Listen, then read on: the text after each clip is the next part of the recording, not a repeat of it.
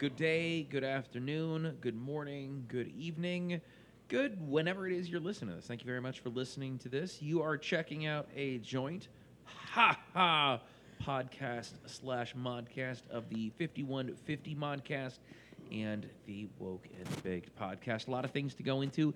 It is currently Wednesday, the 30th of January, and it is finally starting to look like January in Alaska. It's the good old year of 2019. 2019. Let me say that it looks great outside. It's good to see like the borough is definitely getting down and putting in some work on these roads. So Well, I gotta say, the drivers that get paid to plow have been very antsy about getting out and making money. So once that snow fell, they're like, "Fuck yeah, money." yeah, I'm with you. I was trying to avoid the cursing well, you know what? I can still avoid cursing for the first couple of minutes. Folks, apologize. I You cannot. dove right in with F-bombs galore. I mean, You followed an F-bomb with an F-bomb.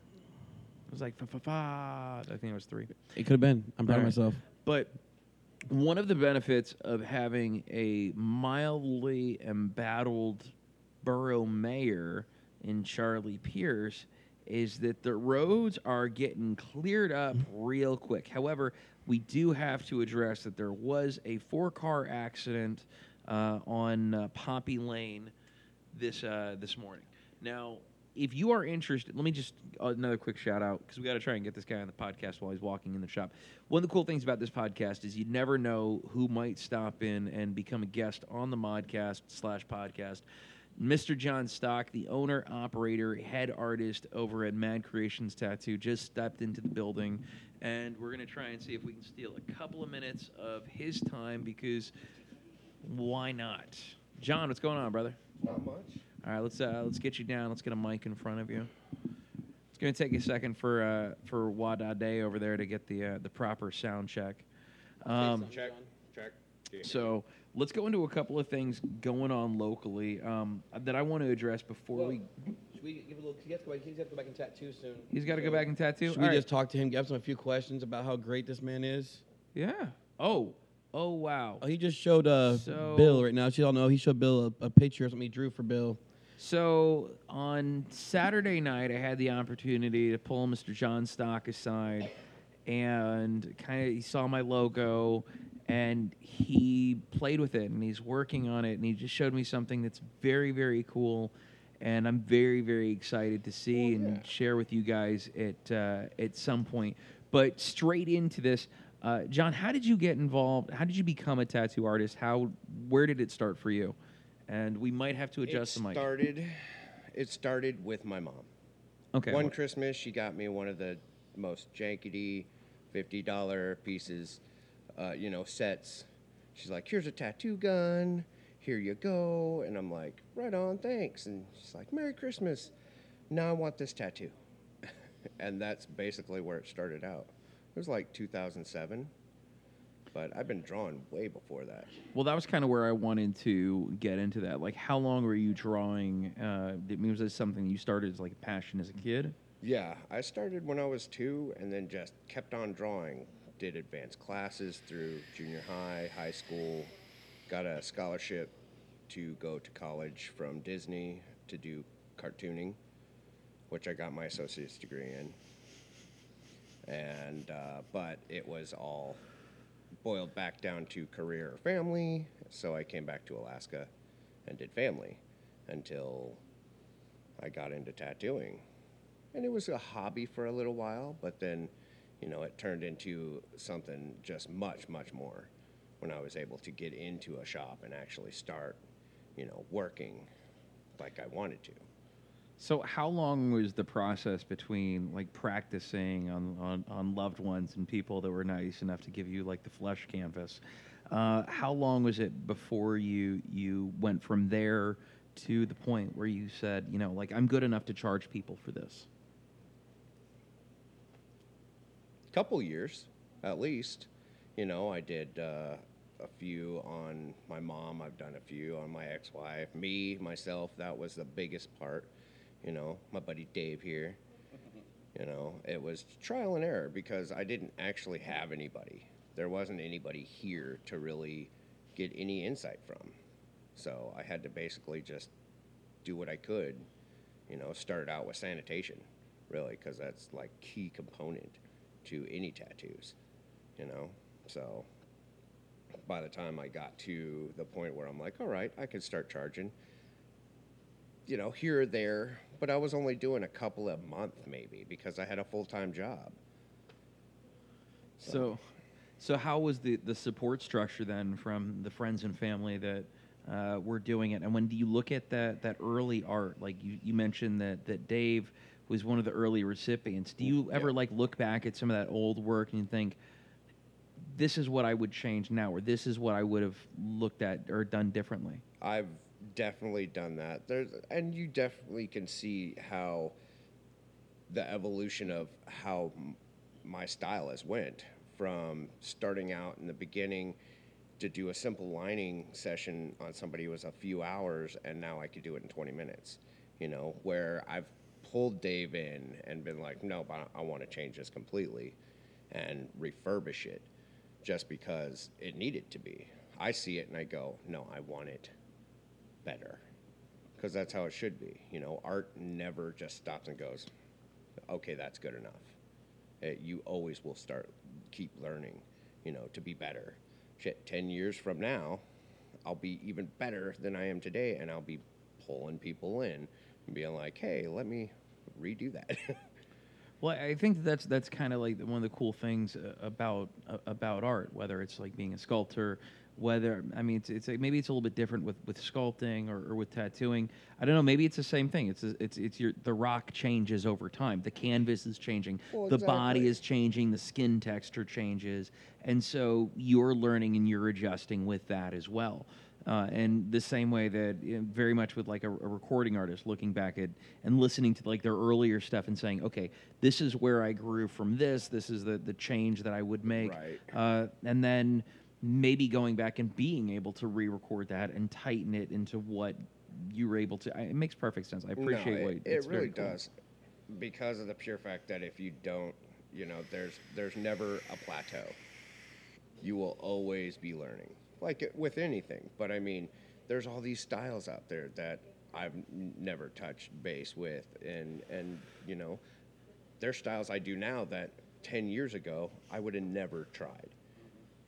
And I've actually brought into my own little style too, that cartoonist is in basically everything I do, so I can't help it. So, is there a particular style that you like using as a template more than others? And if so, what kind of? And when I say template, I mean when you were addressing the tattoo, like when you were I don't know. There's different types of styles. There's There's like oh my neo-traditional. There's traditional. I'm a kind of a jack of all trades when it comes down to it, because I try to integrate whatever the person wants, because it really doesn't matter what I'm always, myself is going to be integrated into the piece every time. But it's really what it boils down to, the person that wants it. How am I going to integrate them into their piece? What style would you say would be like your favorite style? Like, what would be like, what do you love doing the most? Yes, that is what I wanted. Thank you, sir. I like to do black and gray. I like to do the stonework. That right now is like my favorite thing to do, because stonework it works out really well. Pointillism, which is very tedious, but at the same time it brings out just so much more texture.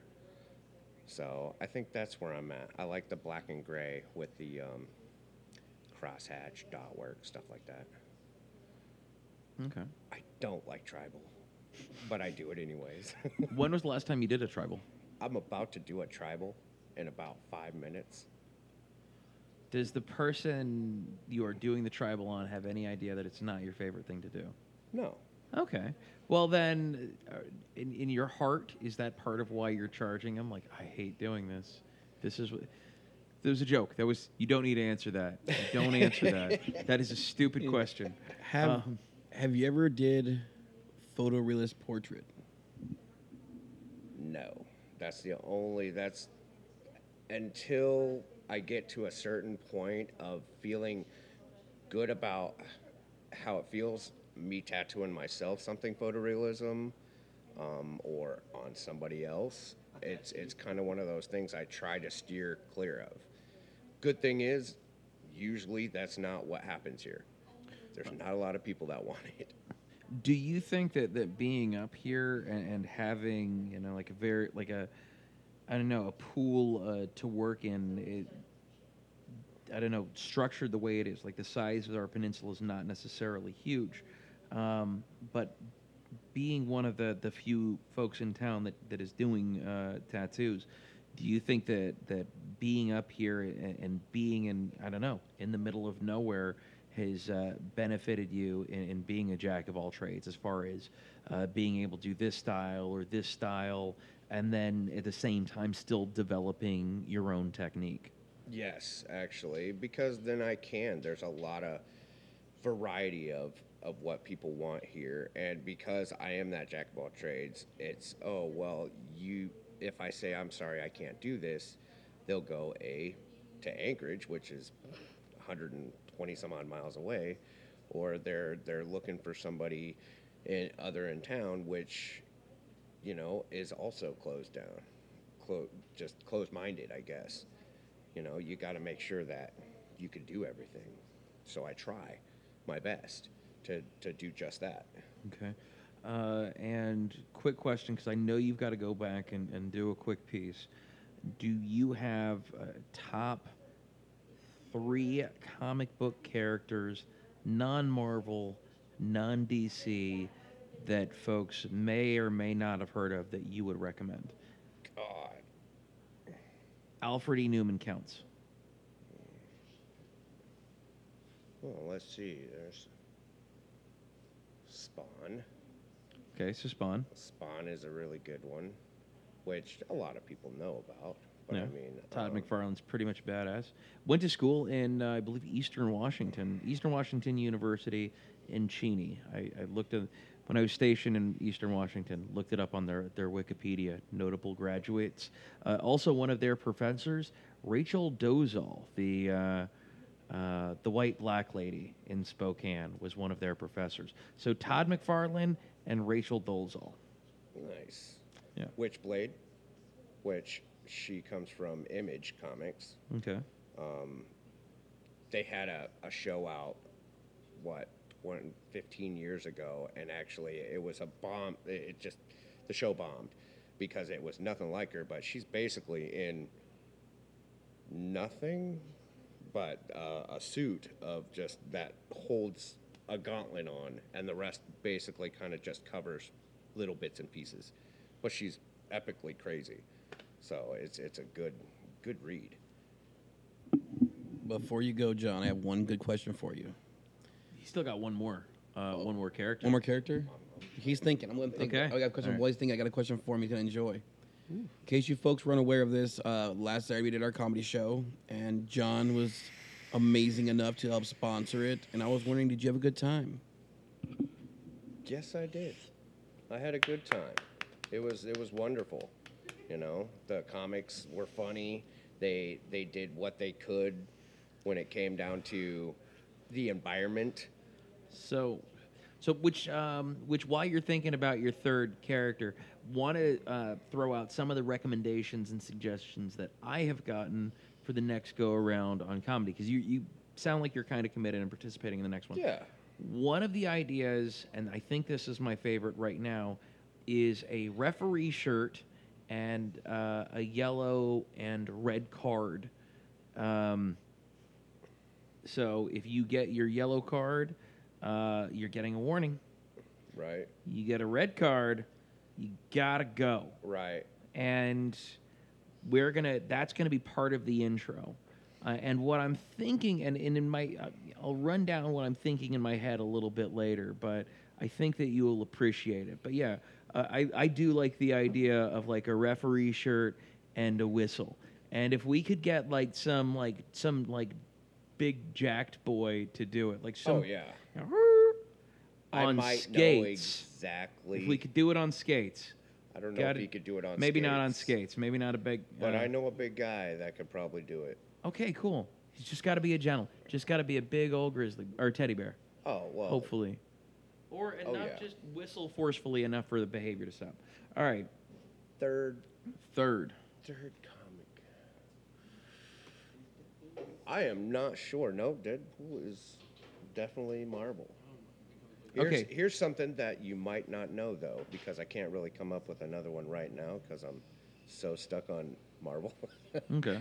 But Venom came from a peaceful planet, right? No one knows that. But he got his crazy, insatiable lust to kill because of he was attached to certain people, right? Yeah. Well, one of the people before he was attached to Spider-Man was Deadpool. And that's why Venom has his crazy lust. Did not know that. Yeah. Okay. Punisher. Well, quick question. What was your favorite Punisher movie? It would be the one with John Travolta in it. I did not like the Dolph Lundgren one at all. Okay. I mean, he did the best he could. You know, it's Dolph Lundgren. It was the 80s. I think Louis Gossett Yeah. Jr. was in there. Yeah, but I did see Warzone, but I can't get past the main bad guy being on Seinfeld. Gotta go back and watch it. Yeah, I short glasses, that guy. See, I went back and watched the Travolta one, and one of my biggest issue is with that one is Travolta. But I loved that was one of the few times where the game was better than the movie, because the game was, I think it was a Rockstar game. You could, you were like a Punisher and you were chopping people's heads off. And do you want to cut his hand off or do you want to cut his head? Maybe I'm remembering it wrong. No, but it was an epic the game was incredible. Way better than I like going back and watching that movie. And I'm not knocking Thomas Jane. That movie was a product of its time. It was the Punisher movie that you got when you were getting that Fantastic Four movie and you were getting that Hulk movie. That was the Punisher you were going to get. You were going to get John Travolta as the bad guy. And if you look at just about any John Travolta movie outside of like Pulp Fiction, it's pretty much a piece of shit. All right. And don't get me like his John Woo movies. Like I believe he was in Broken Arrow, if I recall correctly, and Face Off. Face Off was incredible, but that was because you had two over-the-top actors. Right. One in an incredible and amazing Nicolas Cage. Nicolas Cage is one of the most underrated actors of our time. If you disagree with me, go back and watch Bad Lieutenant 2. All right? That is one of the greatest movies of all time. That is one of the best acted movies of all time. If you know an addict, that is an addict with a badge and a gun. Right. And that is. Was that the one with Val Kilmer in it too, or was don't- that the first one? Shit, I don't remember Val Kilmer being in either one of them. I gotta watch them again. I gotta go back and It's watch it been a again. I minute. believe it's on Prime. I'm fairly Well, then certain it's on I'm Prime. gonna have to watch it tonight. But yeah, Nicolas Cage, great actor. John Travolta, not so much. And then so John Travolta should not have been in a Punisher movie, but that was the Punisher movie that you get when those are the other movies around the time. Right. Thomas Jane is not a bad actor, but that was a campy movie because they were making those movies like they were making cartoons, comic books in the late 80s and early 90s. Don't wanna and cut it's you off, Bill. reflective of the time. John's guy's coming to get him. John's got a tattoo right now. Yeah. So John, John, thank you so much for your time. I appreciate it. We'll have you again, brother, soon. Don't worry. Absolutely. That's Come over, very, very cool. come over and see us again, John. Yes, You know you're always welcome here, brother. And you know where you're always welcome to. Amen, brother. All right. Thank you so much. Have a good one. He's right now shaking the hand of Wad Day, the producer. All right. That was unexpected. Okay, we're good. All right. Absolutely unexpected. Didn't see Well, that one. it's kind of how we are. You know, sitting here at the vape shop, everything's unexpected. People just pop up and want to hang out and talk to me and Bill, and it's what we do. I dig it. I appreciate that. We talk to people. We do. And then we talk to each other, which is way better than talking to yourself because I can, kind of respond and get an answer from you, which is pretty damn cool. I argue with myself a lot in my head. I mean, I don't win them all, though. I lose my arguments sometimes. listen, as long as you win, you're good. All right, so can we address some things that are in the news? Absolutely. Okay. This coming from the website of the Peninsula Clarion, which coincidentally is peninsulaclarion.com. Good source. Yeah, good title, too. Written by Victoria Peterson.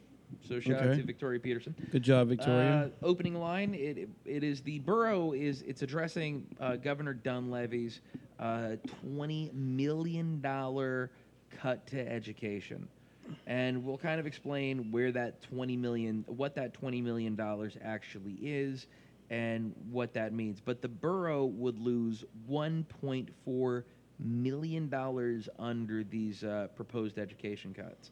Quote, Governor Mike Dunleavy introduced legislation that would repeal a 2018-2019 appropriation of $20 million to K-12 public education in Alaska. In a letter to Peninsula Senators Gary Stevens and Peter Micciche, Kenai Peninsula Borough School District Assistant Superintendent Dave Jones asked for support in opposing the repeal of the one-time funding. Of the $20 million, $1.4 million was appropriated and allocated to the Kenai Peninsula Borough School District, according to documents from the State Department of Education and Early Development. So I think that kind of addresses where the money comes from. It was like a one-time allotment. It was like a one-time appropriation. Yes. But what is the benefit? Like, what is the benefit of cutting this $20 million? And it's looking like it would be to provide an increase in funds to it would be providing increase in funds to the Department of Corrections, the State of Alaska Troopers, and the Office of Information Technology. The thing that scares me is that Office of Information Technology. What does that mean? And I think that that's just one of those things that I'm going to have to do a little bit of research in because I didn't know that was a thing. What does the Department of Information Technology do? Wade, if you could take a quick look at that, I would really appreciate that because I'm kind of curious about what this Department of Information Technology, what information is the state of Alaska accumulating, and what are they doing with that information, and how is that information being used? One thing I want to add is, you know that our good old Mr. Dunleavy himself spent nearly 20 years as an educator in rural Alaska, and one of his platforms he elected was to help secure the education for our youth. Oh, that's great. And then turns around and cuts the budget. That's a lot of money. So I'm a little confused how he's going to have his stance on, I'm going to fight for better schools for our youth and have more funding for the schools, and then right away cuts the budget for the schools. Yeah, the dude just came into office. Like, that was his thing. And that's directly from AlaskansForDunleavy.com. Yeah, I mean, that's kind of like his gig. Like, he was elected, and that was one of his platforms that he was touting his history and education. We're electing scumbags, and I don't want to take anything away from our We're not calling Dunleavy a scumbag, I'm not calling Dunleavy a scumbag. Begich was. I don't want to call any of them a scumbag. But let me I understand our state troopers need a retirement plan. Yes. I get that. They need a better plan than what they've got. I know that the state of Alaska needs a better criminal justice system and better correction system than the one they've got. However, my understanding is Wildwood is doing a pretty damn good job. I know that several people. I can think of more folks than I would think that I know that came out of state facilities who are doing pretty damn well for themselves. So I don't know. I don't know if necessarily maybe the issue is more SB 91 than it is the state corrections issue. Yes. Because the folks that I know that have come from that background are doing tremendous. Shout out to those who may not necessarily want a shout out, but if they're doing, if they're doing all the things they're supposed to be doing and more after they've got out, then why shouldn't they be celebrated? But nonetheless, that money is being taken from education, and I think Now, is there's a there- very distinct possibility that that money may have already been spent in the way that they've kind of made adjustments and what they're able to buy, and what that's a little bit of leeway for. Where's that $1.4 million? What is that going to take away? Is that going to take away from aides in the classroom? Is that going to take away from the food programs? What is that $1.4 million?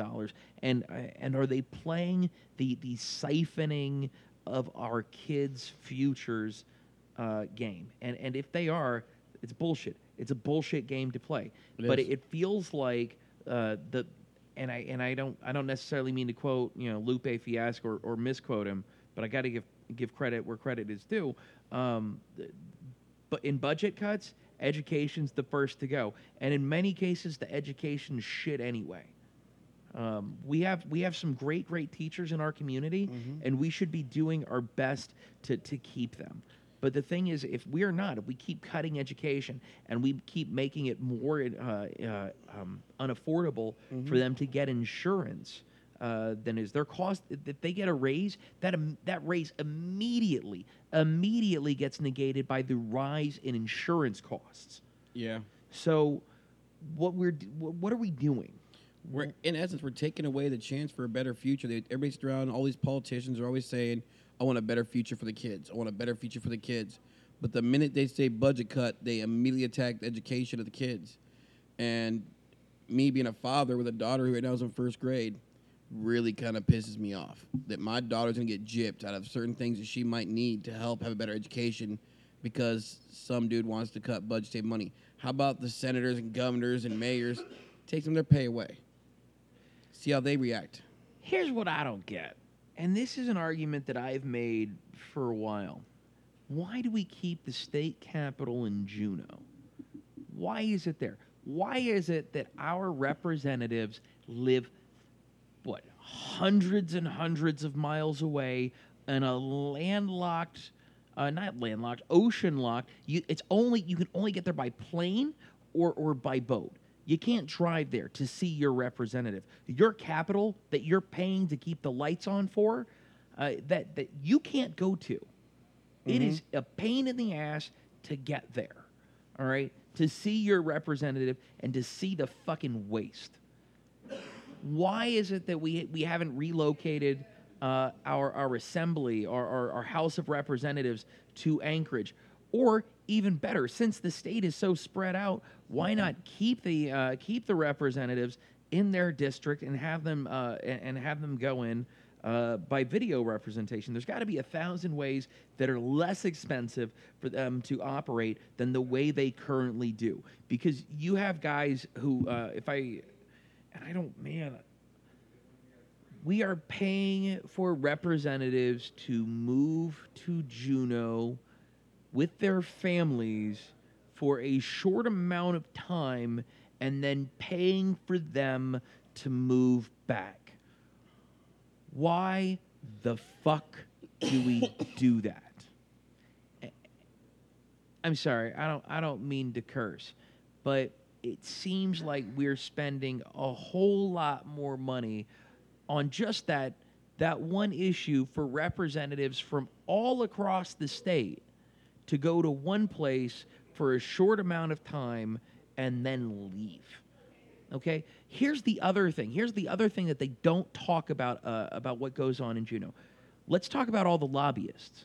The lobbyists that go to Juneau, which, by the way, is far away from the representatives' constituents. Okay? So they're not under the watchful eye of anybody. But the lobbyists get to fully operate and spend money and do things that they absolutely should not be doing for folks that aren't going to investigate themselves. What makes me mad was I'm trying to find out where exactly it was, but you know who our last governor was? Do you know he did not live in Alaska for half his term?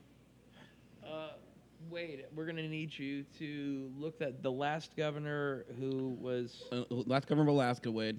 Look up where he lived during his. I feel like I should know his name. Is it Begich? No, it wasn't Is Begich. it Sullivan? No. that Nope, was Junior. it wasn't Sullivan. Was there- Holy smokes. What? Old guy. Walker. Yeah. Look up where Governor Walker lives. Governor Walker lives. Because I'm pretty sure at one of the points of one of the people, when he was doing the whole PFD cut on the Anchorage Daily News, they did a release of the fact that he got paid like 60 grand to fly from his home state to Anchorage and then to Juneau for the meetings to talk about why the budget's being cut. Why is a dude getting paid extra money because he can't figure out a budget shit? It doesn't. Talking about the last guy, What I'm wondering which is, sucks, is I'm saying that the fact that these people be paid to be in office are not living in the state of Alaska, and the people that are here live like in Palmer, Wasilla, and they got to fly to Juneau because they want a spot they can go work at without nobody around. it's crazy how that works. It's like if you were going to invent a way to make it so that your state representatives could do whatever the hell they wanted without anyone watching them, there would be no better way to do that than put them on an island you can only get to by boat or by plane. And that's, let's be honest, that's what Juneau is. Yes. Juneau is a small enclave. There's no reason for that to still be our capital. Having our capital there is a waste of money, and we do it for the sake of tradition rather than what's doing it for most cost effective for our state. And the reality is that if we are able to look online, are you looking up the state of the last governor thingy-majigger? Perfect. Not much there, really. So, going back to that, we're, But either way, we're set up for a system that we've allows had for graft. we've and had that it has been voted. an issue in the past. We've had it voted numerous times to move it to Wasilla because it's not in Anchorage. They don't have it in the middle of Anchorage, but yet every time it gets a reason why they can't do it. Wait, can we look up the last time that it was addressed to move the state Yes. capital or move the House of Representatives? Because that's one of those things that I think needs to be addressed. And Yes. I've made this argument because I think it's a ridiculous argument and it's a ridiculous plan. So here's my ridiculous plan, and here's my ridiculous solution to this problem. Flood Juneau. Gets better. No. The state of Alaska should pay for every resident of the state of Alaska to fly into Juneau for 3 days and put them up in a hotel room so that they have the opportunity. They don't even have to go see the guy or gal, but they have the opportunity to see their representative. They also have the opportunity to go see the state capitol. That also does a couple of things. When these people are in Juneau, they're going to spend money. They're going to eat at the they're going to eat at the cool Juneau restaurants, the cool touristy spots. It'll raise people will be spending more money, but the state of Alaska is not going to pay that money because that's an absolutely ridiculous way to spend a ridiculous amount of money. Just like sending our representatives and their families to Juneau for a couple of months at a time. Why the fuck do we do that? I would take it a step farther. If they set it up to where if, let's say, me and you want to fly to Juneau, our representatives should be open to sit down with us and talk about whatever the hell we want. But they're not. If you go there, they're busy. I'm doing this, I'm doing this. If I fly there and say, listen, bitch, I'm here. I want to talk to you, sit down. They should be willing to do that. I think that if you address it with "listen, bitch," I think that if you, I think your mistake is starting the conversation with "listen, bitch." Yes. However, I'm willing to bet, and we need to talk to Wade and get this Patreon set up. But I'm willing to bet you that if we can get to Juneau, Senator Machicki, will sit down with us and he will address these issues one-on-one in Juneau. We just have to get to Juneau. Okay, Machiki lives in Kenai. Oh, I know. I can go talk to the man whenever I want. Oh, no. Not when they're in session. No. When they're in session, he lives in Juneau. Yes. And then Yeah. but his house is here and his family is here. Oh, But he goes there to have a house there too that we I'm pay fairly for. certain. I don't know if his family is with him right now, but I know there are representatives whose families are. I think it should be if they're in session, if we go there, I'm like, hey, can we have a couple hours to sit down and talk to you about a bunch of topics? Do you think they'd sit down with us? $20 says he would. $20. We need to make this happen. All right. So we're gonna fly there and spend hundreds and thousands of dollars of our money to get there in a nice hotel, nice Did you room. say hundreds of thousands? Hundreds or thousands Okay. of our money for a $20 bet. And I'm dumb if I'm gonna do this. I'll spend. I'm willing to blow the money. I'll go up to $200. Like, we'll figure out what the cost is to get round trip tickets, and we'll stay at an Airbnb. We don't have to do that. I got a friend whose husband lives there. I'll just crash on his couch. Nope, we're staying at an Airbnb. We are? Yep, I'm down. we're gonna stay with a local. And then we're gonna go just walk up in the We're gonna make an appointment. We're gonna do this all Google it. official like. We're gonna all official like, dude. I'll wear a tie. Not a dress shirt or dress pants, just like a normal shorts and Tuxedos. t-shirt with We'll- a tie. We'll show up in tuxedos like Step Brothers. Can I have like short sleeve tuxedo? I don't give a shit. I'm down. I don't give a shit. And they'll meet with us and they'll talk with us and we'll get them on the podcast with us. Yeah, why not? I mean, I voted. You know what I mean? So, and I'm paying their wages. They can at least have the decency to sit down and talk to me for a few minutes And explain about to my issues I have. Well, I want to talk about why the budget, why all cuts always come to education first. Hey, Circuit, if you figured out when the last That's 2.0. vote. He's Steve. He's Wade. Wadizzle. He's straight Hey, Wadizzle. Waddy, you figure out when the last time that we voted in Alaska to move the capital? Here he comes, folks. All right. 2002 was the last time So that they 2002. addressed it. How did that vote go, Wade? Rejected by Alaskans. Because the budget. I remember that because I was in school and we had to discuss it in class. And they had said it because it cost astronomical amounts and put our state in debt to move it. That's perfect. Let's do it.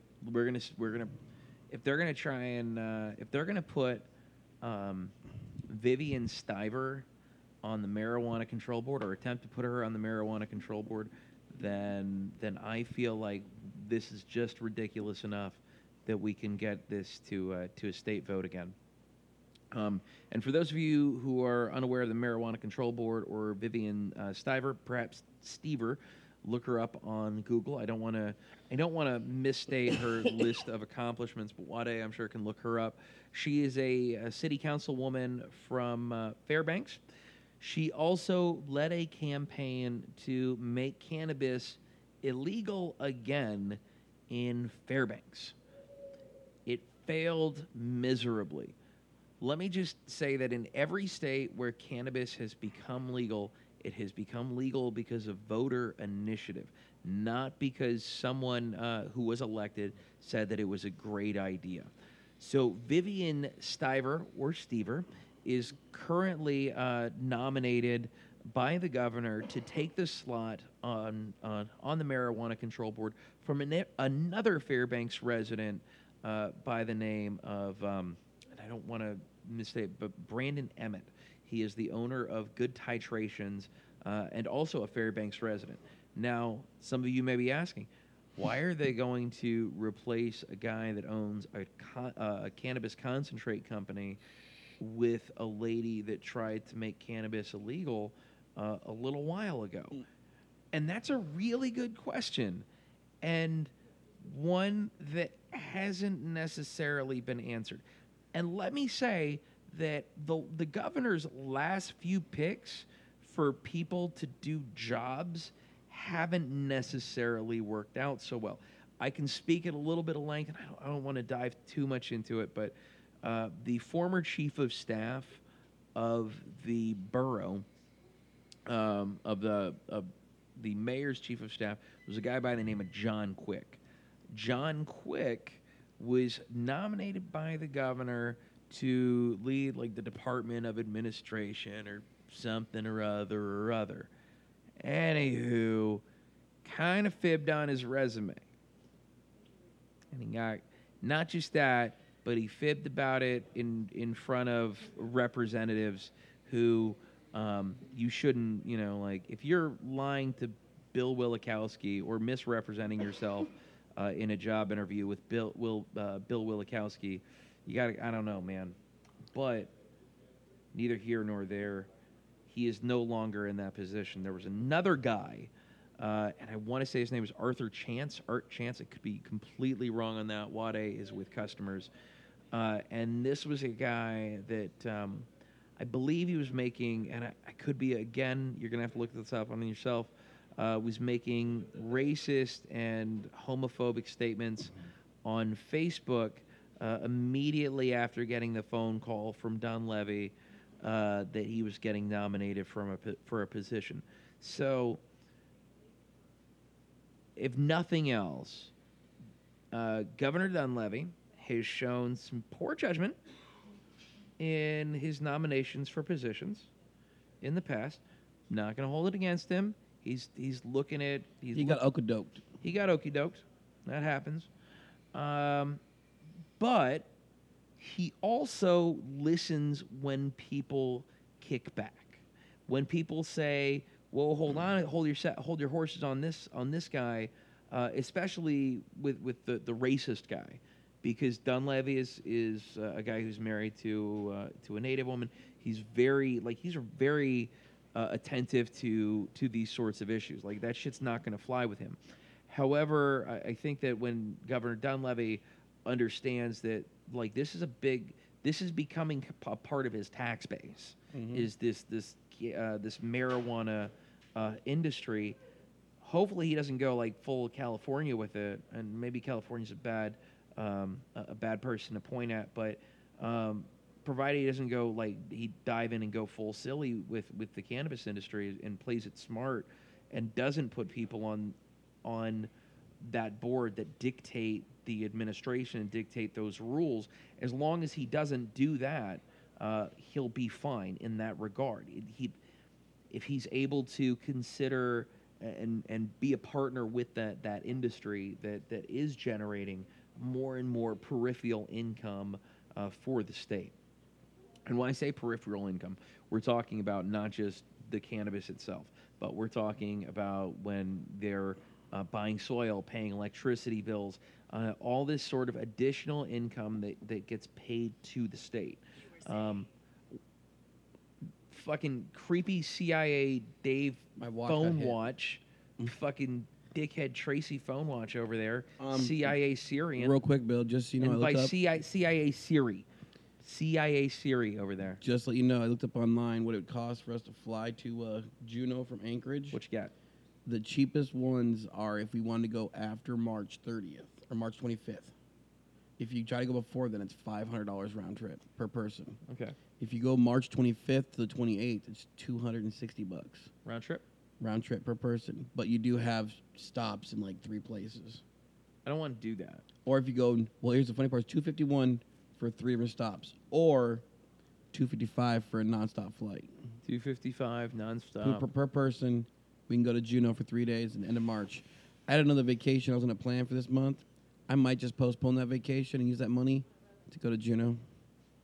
That's how serious I am. I want to sit down and discuss my daughter's education. They're trying to cut out the budget and let them know how infuriated I am. I'm going to spend all my hard-earned money to fly to talk to them. Well, you're also kind of like a fringe taxpayer. Like people don't really talk about the vape industry. They don't talk like it's a full industry. Yes. You have trade magazines, and there's, you know what? I don't want to like talk about other businesses in town, but I know that if I go to Big Daddy's Pizza, right?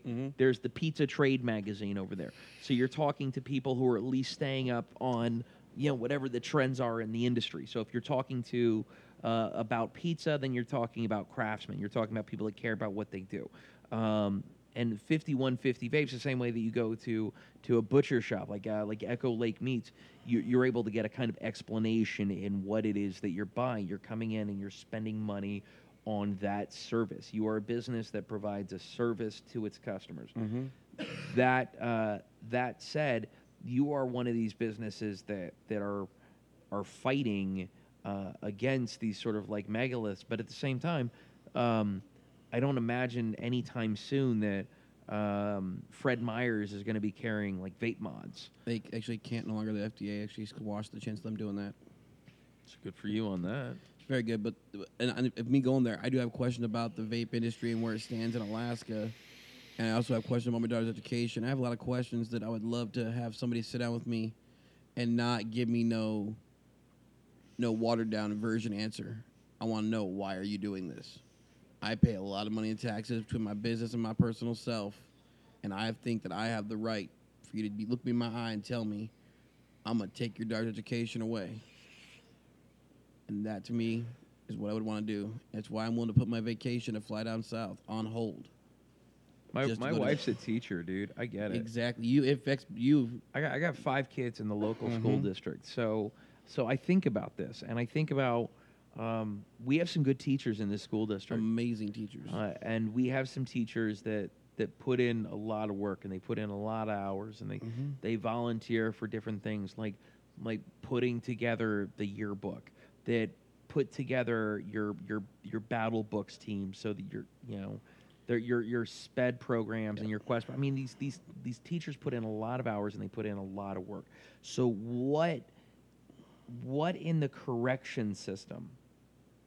And buddy, I don't know how you don't have to say your name, but one of the things that we're talking about right now is there's a $20 million allocation for funds that the governor has proposed cutting.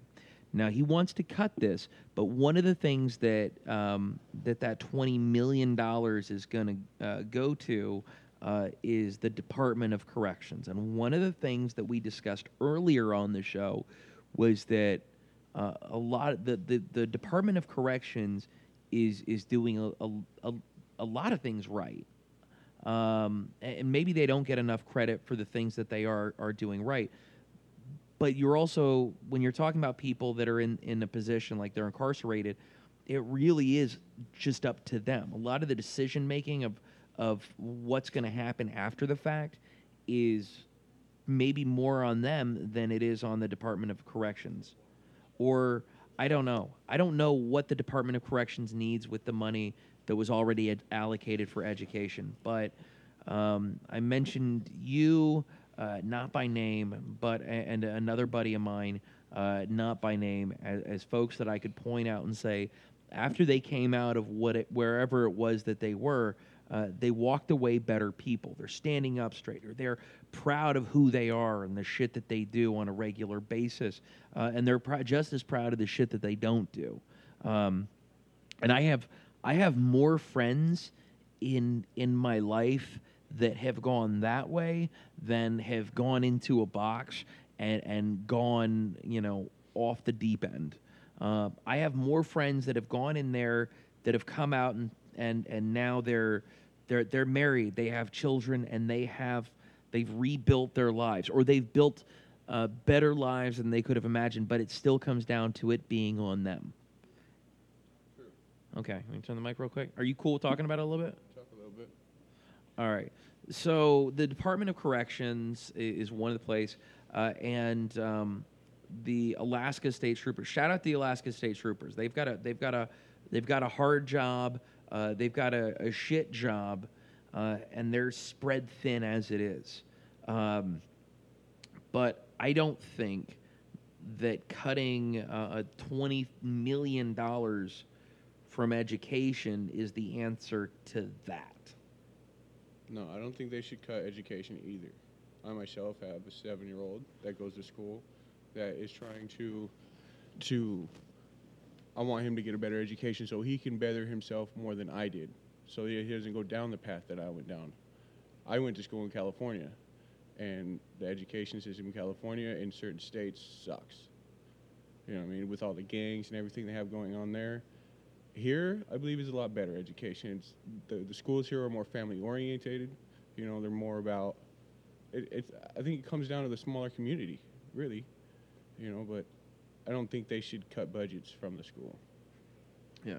The $20 million would affect the community to the tune of $1.4 million, and then that's for the borough. That's Homer, that's Seward, that's Soldotna, that's Kenai, that's all these little areas in the vicinity. The city of Soldotna also is holding a special election to build a field house, which would raise our sales tax in Soldotna, I believe, half a cent. That's another fucking thing. But you're cutting this 1.4, and where's that 1.4 million dollars going to be cut from? What programs are going? Is it going to affect the meal programs? Is it going to affect how, like, the ability to hire new teachers? Is it going to be where's that money going to come from? One of the programs I've noticed in the past that I've seen firsthand how it affects people is when they cut the after-school programs. When you have kids that get out of school, their parents are at work, they have after-school programs. When I was in school, they actually had quite a few different program options for students to go to and do. Now there's about a third of that amount. So they're actually cutting back to where, like, when school's out, the kids are your responsibility. Parents take care of your kids. And it's like, when I was in school, we had a lot of programs that keep me and my friends out of trouble. And I see those are fading off to the wayside now. But here's my question for you. Okay. All right. Is that the state's responsibility to provide after school care? And or is it the opportunity to provide that? Like, I think, for example, like they have the teen center in Soldotna. I think that you could make that privately run, and it could be more successful than what it is. It could probably generate more income rather than and it's a free program, in my understanding. So maybe that's not the best example, but it's the opportunity to provide something different. Like Zeros, right next to it, provides something different in the way that you can play video games over there. Or there's the other place in Soldotna, Hobbies, Crafts, and Games, that have Magic the Gatherings. Or there is also the after-school program at the library. There's a lot of stuff. When I was in school, we had a program that after school, certain teachers would come in when they're doing their grading their papers and doing their work, would come in and give students one-on-one time to actually help you. So if you're struggling in math real hard and you can't figure something out, you'd have a teacher there every day after school for 2 hours. And I'm not saying that you'd have your math teacher, but if you have a teacher there, obviously they know how to do the math you're doing if you're in 7th grade or 8th grade. So it gave you a chance to sit down with the teacher and go, listen, I'm not dumb, but I can't figure this out. Yeah. And you'd have a teacher there to help you so you didn't fall behind. And like I said, it may not be your teacher, but it's a teacher that knows what they're doing. So it made it more easily obtainable to where if you're having problems in class, you could tell yourself, you know what, I'm going to stay up school today for a couple hours, go hit up the library, meet with the teacher, and try to ask them questions. If you're struggling with your language arts, you're struggling with anything, that was an option there to help the kids overcome their issues they're having. It also gave you a chance to where if your parents are at work, you'd have a place to go do your homework. If you don't want to go home and sit, you have a place there. So if you have a question, you'd have all the books in the library to use. If you and your friends were trying to do a big project together, instead of trying to get hold of your parents, try to arrange so you can all come together and get the project done, you could go to the after-school program, sit down as a group. Okay, we have to build this diorama, so let's now meet on Monday and Thursday this week after school and get it done. It gave you that opportunity to help yourself. And it wasn't always based about the teacher. It was sometimes kids would go sit there and be like, you know what? I can't focus at home because I got TV, I got my games, I got my friends. I can't focus during class right now. It gave you a chance to go sit down by yourself, focus on what you want to do, and help you be a better you in school. And with them cutting back budgets, that program is no longer available. As last I asked a friend of mine about his kid, and he asked his kid, went to class, actually as a teacher, that program is no longer available for the kids at that school. But at the same time, again, there's the opportunity for the private sector or the nonprofit to be able to step in. Now, I have to do some research on this. We can probably actually make a trip out there sometime soon. But in Nikiski, there's an after-school program called Compass. I believe it's called Compass.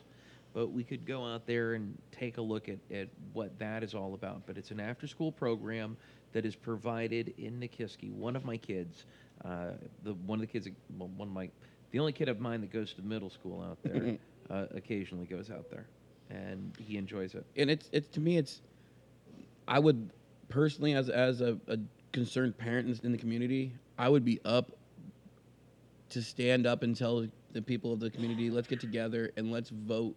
And if we lose the vote, we don't have funding, I'll help throw money in a pot if it helps the community have better education for the kids. And I know the guy sitting next to me on the couch right here, he'd do what he did to help. I'd volunteer my time. Well, the cannabis tax the cannabis sales tax all goes to education. Like, It doesn't. how is that being spent? Exactly. I'm wondering about that. I'm wondering about the fact of, like, my shop, we pay borough tax here. I pay a substantial amount, I found out. And I was kind of curious, where does all that money go from all these businesses in town that pay borough tax? Where's that borough tax going? Whose pocket is it lining? Because I can guarantee you, after seeing the past few years of my little vape shop here and looking at other businesses in town I drive by and seeing their sales, there's a substantial amount of money getting put into that borough every quarter. And guess what? I can guarantee you it's not all going where it should. Because if it did, we'd have some really bomb-ass schools around here. I don't think it's just like that. I think that there looks like there's a moose across the street. It's I don't know. a wood moose, Bill. It's been there all winter. Oh shit. There's a wooden moose out there. I sat in my car about a week ago and stared at it for 3 hours, wondering how mad a cop would get if I shot a few holes in it. Woos. We'll call And it then I a realized discharging a firearm inside city limits is a big no-no, so I didn't do it.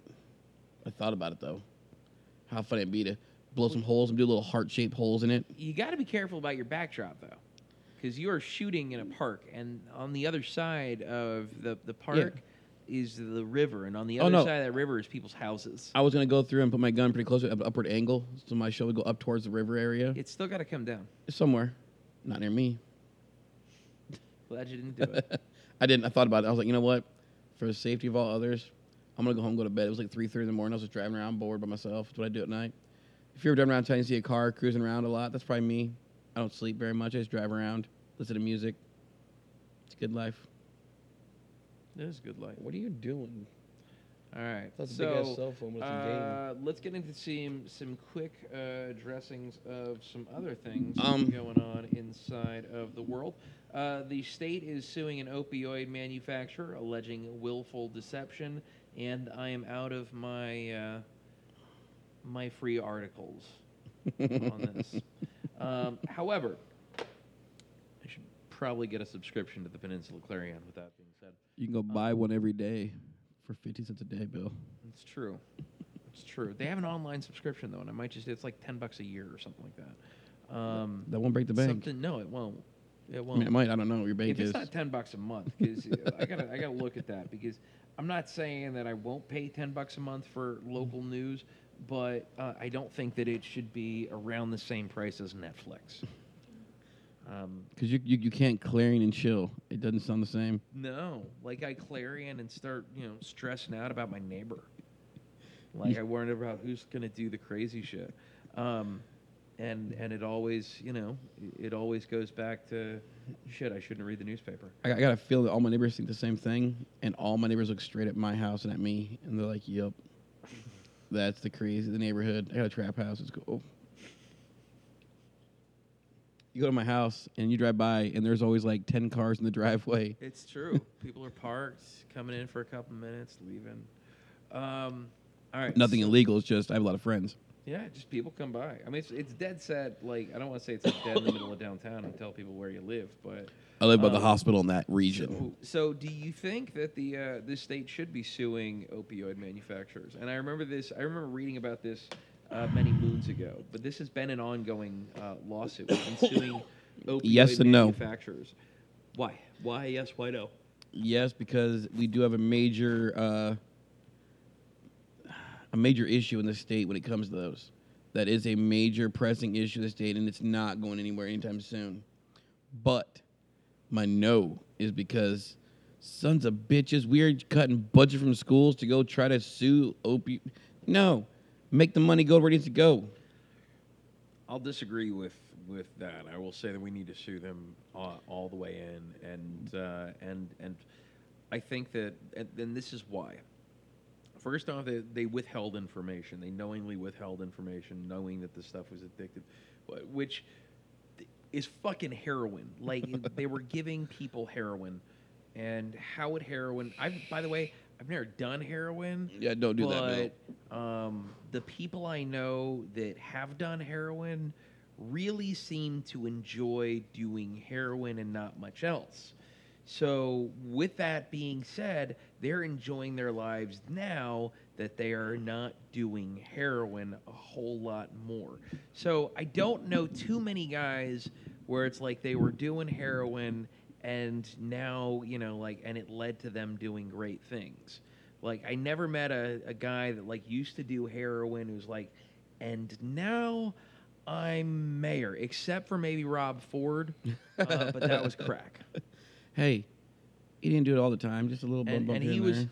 and he waited till he was mayor to start. I don't think he smoked crack beforehand. I don't think that it was the run up. I'm not saying we shouldn't sue them. I'm just thinking that I want to know what it's costing us to sue them. Are we piggyback off other states or other people suing them, or are we the front of it? Like we're taking all that money we're expending on that. I think we should deal with it, yes, but we should not deal with it to the point that we're taking money from education to deal with it. See, here's what inevitably happens, because this is what happens to these major corporations and these Yeah. major lawsuits. So there was a school groundskeeper, and he was spraying a chemical plant killer. Okay. All right, will not say its name for fear of lawsuit, But that stuff. but that stuff. Okay. And it gave him cancer, and it gave him terminal cancer, and he was awarded a ridiculous sum of money by this major corporation that can afford to pay it. They're appealing that to pay him even less. So let's imagine, and also let's throw this little nugget of corruption in. El Chapo paid the president of Mexico $100 million. What do you think a pharmaceutical company is willing to do to protect billions and billions of dollars?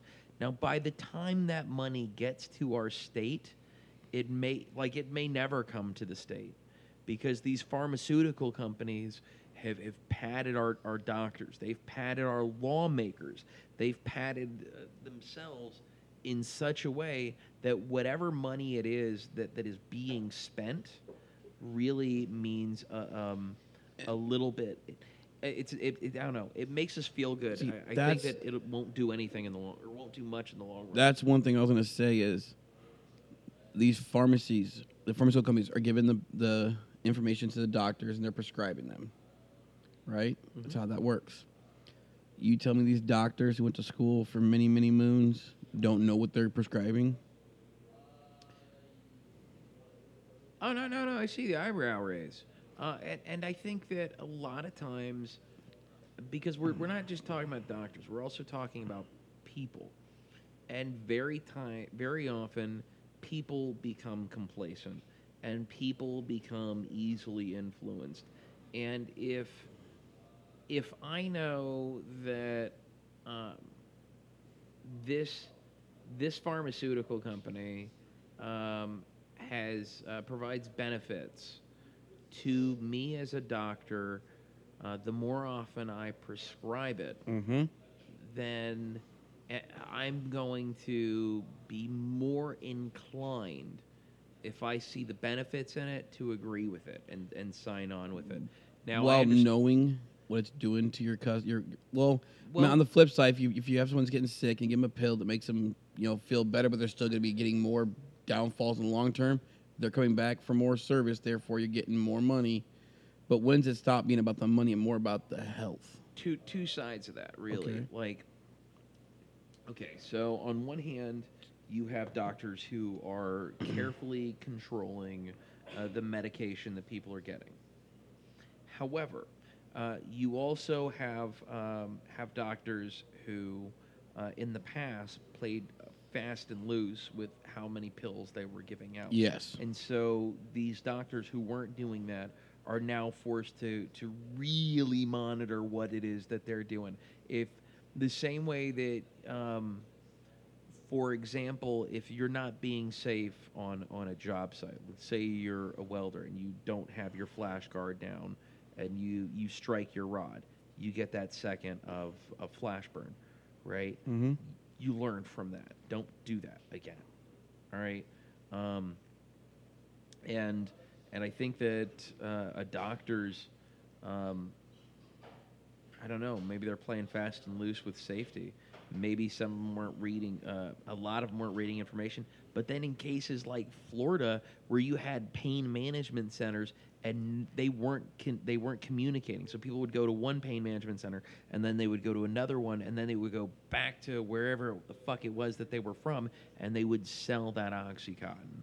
They would sell whatever pain medication that they were getting. On the other hand, I have friends who are dealing with service-connected injuries, and they complain to me that it's a pain in the ass to go get the medicine that helps them because the doctor, because now the doctors is watching more than they were in the past. And fuck it, some cannabis, man.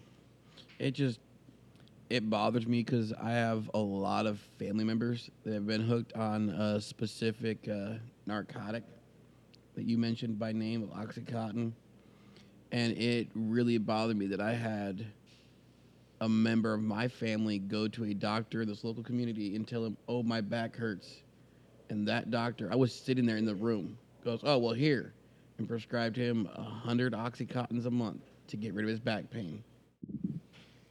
And it just bothers me that epidemic got big from that. A lot of people started their drug reign from certain prescriptions. And I think if you're going after the pharmaceutical company, you should also look at what doctors are prescribing them and at what doctors are prescribing more of them, because it is well known that doctors do get a percentage of kickback from certain pharmacy companies or pharmaceutical companies. Look it up. It is a fact they get a kickback from that. So as a doctor, if I prescribe this pill to this person, I'm getting $2 per pill. But if I get 80 people doing it, that adds up quickly per month, and it makes more in their pocket. But yet, if you're going to go after the pharmaceutical companies, they need to look into the doctors who are prescribing them, why they're prescribing them, and actually go at them as well, not just the pharmaceutical company that's making the pill. Because anybody can make anything. You got to have a buyer. Without a buyer, that will die. Yeah, I think that if you treat doctors the same way that you treat a street-level heroin dealer, then you're going to have doctors that clean up their act. If you not only take away their ability to make a living, and I'm just going to imagine that I live in a safe world where the stuff that you're talking about doesn't exist. If a doctor does that, if a doctor is prescribing drugs, more drugs, narcotics to a person than they feel in their heart that they should as a doctor, then you should absolutely send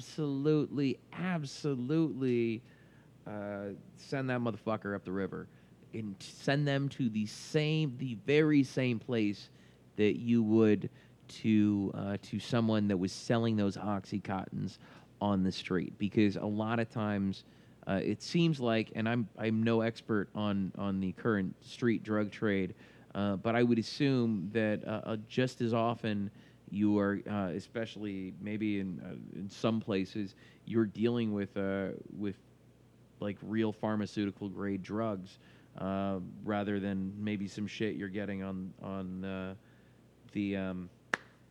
the black web. I just decided, just while we're on the phone here, I pulled my phone out and Googled, do doctors get money from pharmaceutical companies? What is it? Quote. It says, a ProPublica analysis has found doctors who receive payments from medical industry do indeed prescribe more direct drugs on average than colleagues who don't. And the more money they receive, the more they prescribe. And there is proof of doctors getting paid. And, this is kind of fun. Drug companies and many physicians, however, contend the financial relationships are about educating doctors, and that's how it's being funneled. The Federal Physician Payment Sunshine Act requires healthcare companies to disclose payments made to doctors. So somewhere there's a document of what doctors are getting paid to prescribe what pills, and if we're suing that company, that's one thing that we should ask them is, hey, what doctors in Alaska are you paying to prescribe this medication? And then go at them hard. Yeah, Go take everything from them. it seems mildly unethical. And again, we're probably biting off way like We are getting way too deep on this topic, way Bill. too deep on this. Even Wad Daislerson, like, We- I'm not involved in We nothing. probably should have just stuck with mixed martial arts, but but yeah, it's a slippery slope, and it's one of those things. And I hate when people say slippery slope because they're immediately going to say something ridiculous. Like anytime someone says, "Well, you know, it's a slippery slope between gay marriage to marrying your dog." No, it's there's a big fucking jump. Those are two completely separate things, Yeah. and for you to compare those two doesn't work. However, with that being said, I think that you can say it's a slippery slope, and we go back to this this what is that the organization that we were talking about at the very beginning, information technology, the state's information technology. Our education money is going to something that sounds like it's accumulating your data to sell to a third party. And if they are selling our information to a third party, then why aren't they doing that to fucking pay for that $20 million shortfall? The only information I was able to find on the Office of Information Technology was it's in UAA, and the money goes towards education. That's all it said. Okay, so they're going to cut Cover story. education to there's more to that positive because UAA just lost their education accreditation, so they can no longer teach teachers to be teachers. So, with that being said, why are we giving them any fucking money, and why is what is the university doing with that? I hate that bullshit. It's like when you see that commercial. I don't know if any of you folks at home watch YouTube, and it's the thing of like DUIs have gone up, drug-related DUIs have gone up in the state of Alaska, and there's a picture of a joint. What they don't ever tell you is how many of those DUIs are actually cannabis-related versus related to another substance. How many of those folks that they say are on DUIs from drugs are on something other than cannabis versus cannabis. The other thing is, and this is just a joke, never mind, I'm not going to make that joke on this podcast. I'm All going to right. save that one. Let's try to get on a happier tip before we go, because if we keep going with this, Bill, we're going down a rabbit hole. We're which going to a rabbit never hole. It's going coming to get me out. assassinated. All right. It's a slippery slope. All right. Between Bill and Pegasus. So if you're interested in coming through and being a part of the podcast, by all means, come through Friday around noonish. Solid time, Bill. We'll be here then. Yeah. All right. If there's anything that you want to discuss, be sure to go to send us an email either at the woke and baked podcast at gmail.com or 5150modcast@gmail.com. You can also go to the 5150 Facebook page. And if you are liking what you're hearing and you want to help pay for a Peninsula Clarion subscription, either a physical copy, which would be pretty cool, like we get a physical copy delivered to The shop to here. the shop here, or an online subscription. That's cool too. But I think between the microphones and the mic stands and the mixers and the software, I'm done investing money in this for a little while. Not Yeah. to say that it's not worth it, but We've come out of pocket quite a bit. I'm not saying you should come out of pocket either. I'm just saying that all I get from the Peninsula Clarion at this point is the headline. So if you know someone that works at the Peninsula Clarion and they're willing to share their login information like a Netflix password, we can make it happen. We're going to turn the Clarion into the Netflix of Alaska, aren't we? You know what I hope, and this is the reality of it, is that people listen to this wherever they are, and they go and they look at our local newspaper to figure out what we're talking about, because they'll have a better understanding of the things that we're addressing. And the other thing that they'll learn really, really quickly is that Nikiski is the Florida of the Kenai Peninsula. If something crazy is happening, it's happening in Nikiski. I just want to throw one thing out there I find kind of funny. It was a joke I heard, and you mentioned Netflix and got my head, and I have to say it. It says this new show, I forgot what it's called, The Bird Box or something, or Bird Box.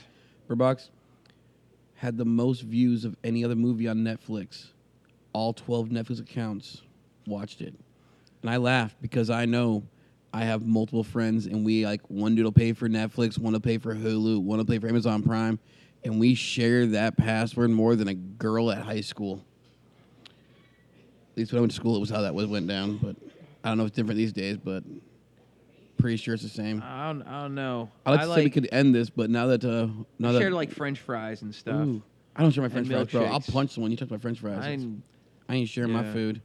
But I realized that we have to keep going with this because Wade has walked over to help a customer. Wade's gotta go So we serve were gonna some end folks. this, but now we gotta stick We were this going out. to. Now we We're gotta go. we're gonna stick this out. Gotta go elsewhere. So, yeah, going back to let's actually talk about some of the other things that are happening locally, to include. Oh, watch this. Yo, Wade, get over here. Because we've been going on this thing Man, for, we don't. Well, how long have we been on this? I'm pretty sure we're well over an hour. All right, yeah, it is currently 2 p.m. I got shit to do. You got, I got- shit to do. I got shit to do all the time. I stay pretty busy. We're busy peoples, but we make time out of our day to make sure people get good stuff. We've been waiting to end this. We need you to do it for us, boo-boo. Well, we want to thank you all for listening. Tune in. If you have any questions, email us at the emails Bill said, or come by 5150 and give us a little chit-chat. Let us know what you want to hear and what you want to have happen next. Thank you, guys. Have a great day. Be safe. Enjoy the snow. If there's still snow on the ground, when you hear this. Be safe.